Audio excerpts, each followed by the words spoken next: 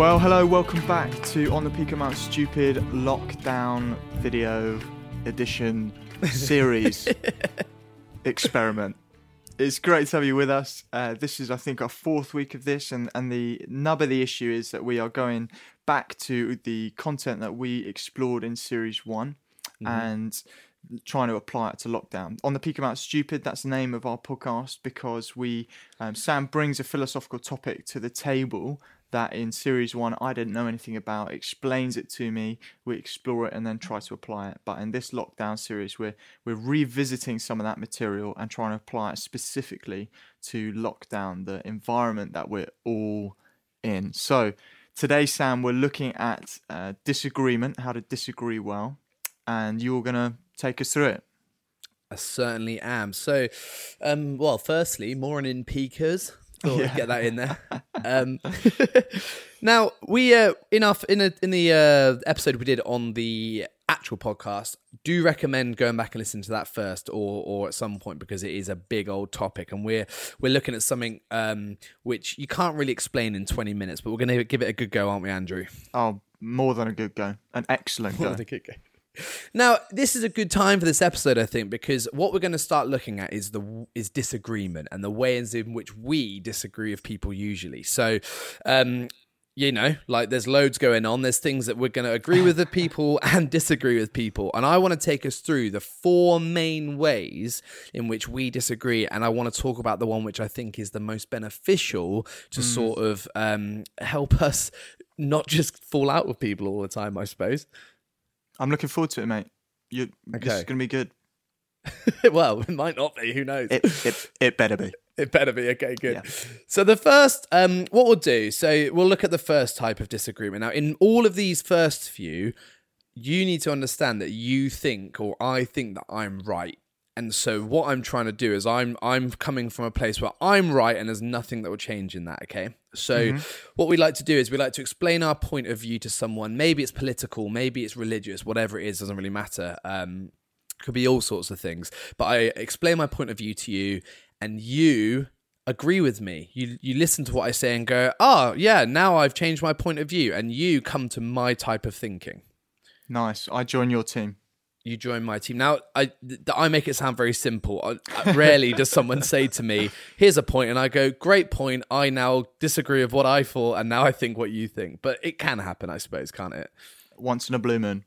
Once in a blue moon. Normally, it'd be over a longer period of time, I reckon. But a short conversation than that. Yeah. It was pretty brief. I actually think you should be conservative. Oh, yeah, cool. I was Labour all my life, but now I'm conservative. Why didn't anyone say before? Yeah, literally imagine. That'd be so bad. Okay, the second type then is exactly the same. I sort of say my point of view and you disagree with me, and then we can't be friends because we just don't agree on this particular thing, and we then won't carry on trying to communicate, and we probably won't be friends anymore or at all. And that's probably a little bit more common. Yeah. A little.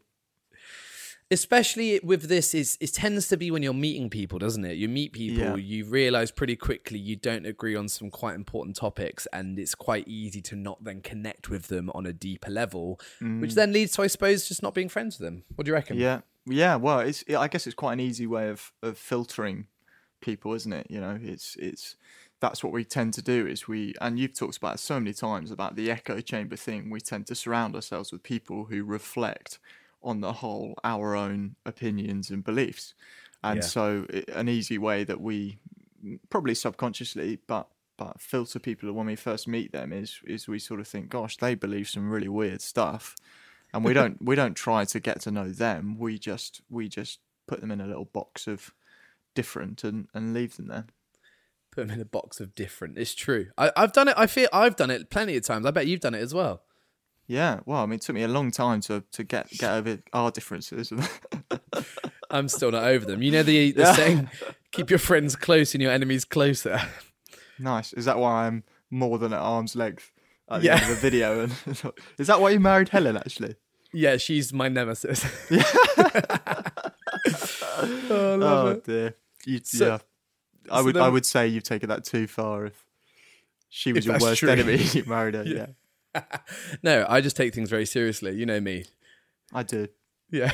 So the third type of disagreement is this one tends to happen with families and stuff, but it's you tolerate the person. So you disagree on your point of view, whatever it is, political, whatever.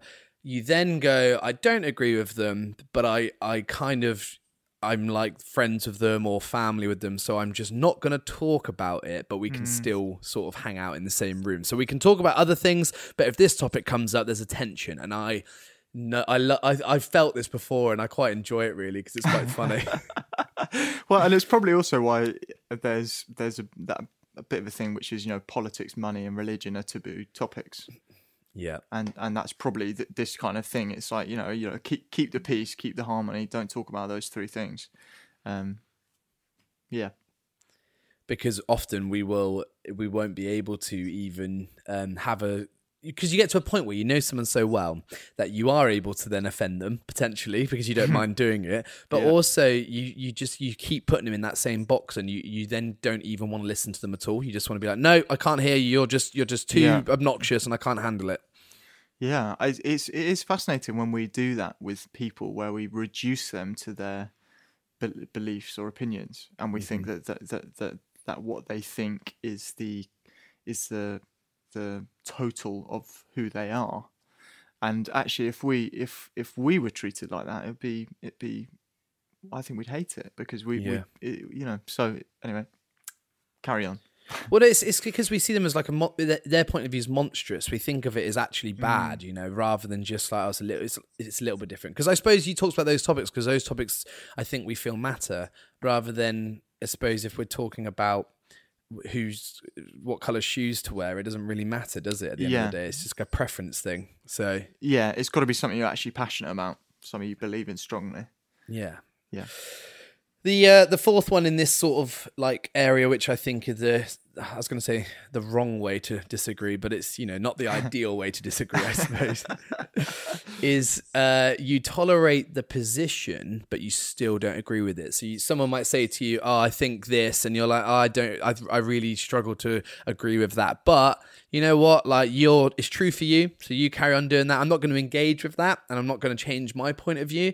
But it's true for you, so that's cool. And whatever's true for me is true for me, and I'll continue thinking that way as well. And you just sort of get on with life that way. Yeah, and we probably find that most often, I think, at the moment with different diets.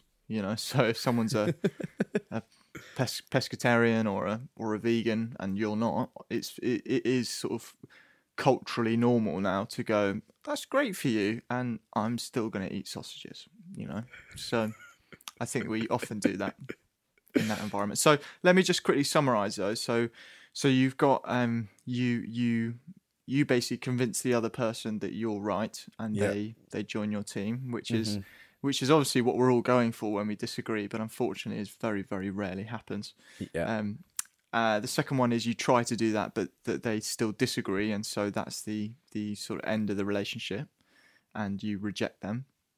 The third one is that you tolerate the person, but you never talk about the areas of disagreement, so you just pretend they don't exist. And the fourth one is that you basically say, well, it's true for you, but my it's good for you, but it doesn't need to be my truth. Yeah, perfect. Great. So they're the four which we often do, and it's kind of messy at times, and it's not fun. It's just a bit sad sometimes as well. Yeah. It can cause disconnect, which is not what we want really. Yeah. But should we talk about the way which I think is the right way to disagree? Please, I thought you'd never ask. So this is what we would say the dialectic view of disagreement. Now, dialectics is a huge topic which I can't even touch for a second, but in philosophy, go check it out because it's amazing. You said that as if it's like a really hot surface. Yeah, I can't even touch it for a second. I wouldn't be able to do any justice to it. Yeah. So let's just leave that one where it is. Fine. But essentially what you do is you for a second, it's not just you sort of listen to the other person and go, oh, that's their point of view. You almost engage with the fact that their view is monstrous to you, but your view is monstrous to them. Your view is potentially damaging and toxic and wrong, and your view has flaws in it, and every like opinion has, like, especially in stuff like politics, whatever, has flaws, and it is wrong at times, and it isn't perfect. And if you can engage with that side of it, and not just in a sort of, I know my side is not perfect, but actually engage with actually engage with the stuff that's kind of not okay with your side of the opinion. You don't have to end up agreeing with their side, by the way. You don't have to think they're right. But what's good is if you can engage with your own what's the word I'm looking for, with your own argument, and also like listen to theirs and really try and see it from their point of view and really understand what they're saying and why it's important what they're saying. That is the dialectic view of disagreement. You don't have to be best friends in the end, but it's just, I think it's giving it the fairest shot, essentially. Yeah, and so you're really trying to see why or how they have the opinion they have, and why it's a reasonable opinion to have. Yeah. From their point of view. It's what I'm going to do on the screen is I'm actually going to put like maybe I will, maybe I won't. We'll see how I'm feeling. But what we tend to do, you tease. I know. Let's use, like, for me, let's use. We'll start with politics, but we'll get onto something else in a second quickly. But what we like to do is we have our list of reasons why we're one party, and the other party has their list of reasons why they agree with that thing, and then underneath that, so my hands here are sort of doing like a little box shape. Underneath that, you'll have all the reasons that are bad about that particular party on both sides as well. Yeah. And what I think we tend to do is we're this one and we look at the bottom half of the other one and go, that's the reasons I disagree with the other one. And what we also do is go, and they're the reasons that they do agree with it. And so you assume... Go on. So for example, it'd be like, you know, a Labour supporter going, the Tories disadvantage the poor, and anyone who is a Tory votes Tory because they want to disadvantage the poor. And the Tories, that's not why they're Tories. Probably. If that makes sense. Probably. It might be, it might not be. I don't know. I can't say for sure. And and this is very complicated because there's all sorts of biases involved where people don't say they might not think that, but don't see their privilege as well. So it's hard. Yes. It's really hard. But the point is, often it's not the reason why they are that side of the story, basically. They're actually voting for things or choosing things because of the positives that they see in that position. Exactly. And vice versa. A Tory may go to a Labour person, they just want to... ruin our economy. Ruin the economy, yeah. And I know we've heard all these all the time, but we see this disagreement in lots and lots of areas of our life. And we're really bad at doing this, I think, as a society. Yeah, and sorry, I keep on interrupting you, mate. You crack on. You got more to say. No, mate, you crack on. You go for it. What were you going to say? I was going to say that I think that the fact that we are so much more at a distance from people and public figures, and that we now have a way of expressing our thoughts and beliefs through Twitter and through and I mean, by very nature, Twitter is all about expressing something strong in as few words as possible. Yeah. And that, for me, I think it's kind of crazy that I just don't think we should be surprised that trolling is such an issue, because it's completely geared up to that it invites, that sort of short, brief comment invites extreme opinions and extreme condemnation. Yeah. So you know, we are reaping we're reaping what we've sowed. Is so true. And we're also going to have sort of times now where there's people who, because of what happened on Sunday, the announcement, we're going to have people who disagree with other people who they see maybe like in the park or whatever, because some people are going to follow the rules a bit loosely, some are going to follow them much more strongly. And and even within people in your own household, you're probably going to see things where you go, I strongly disagree with that, and I'm now going to be angry and upset about it, because I suppose lives are at stake here in a way, aren't they? So it is important. Yeah, and that is, I mean, bringing it into the very here and now. So that update is obviously Boris Johnson's, well, it might not be obvious, but Boris Johnson's update on how the journey out of complete lockdown. And some people saying it's very clear, some people saying it's very unclear. And I wanted to bring it into the home, really, or into our living situations, because it's so, everything is becoming heightened in terms of people's tendencies and their and the little quirks of those we live with, and how they annoy us.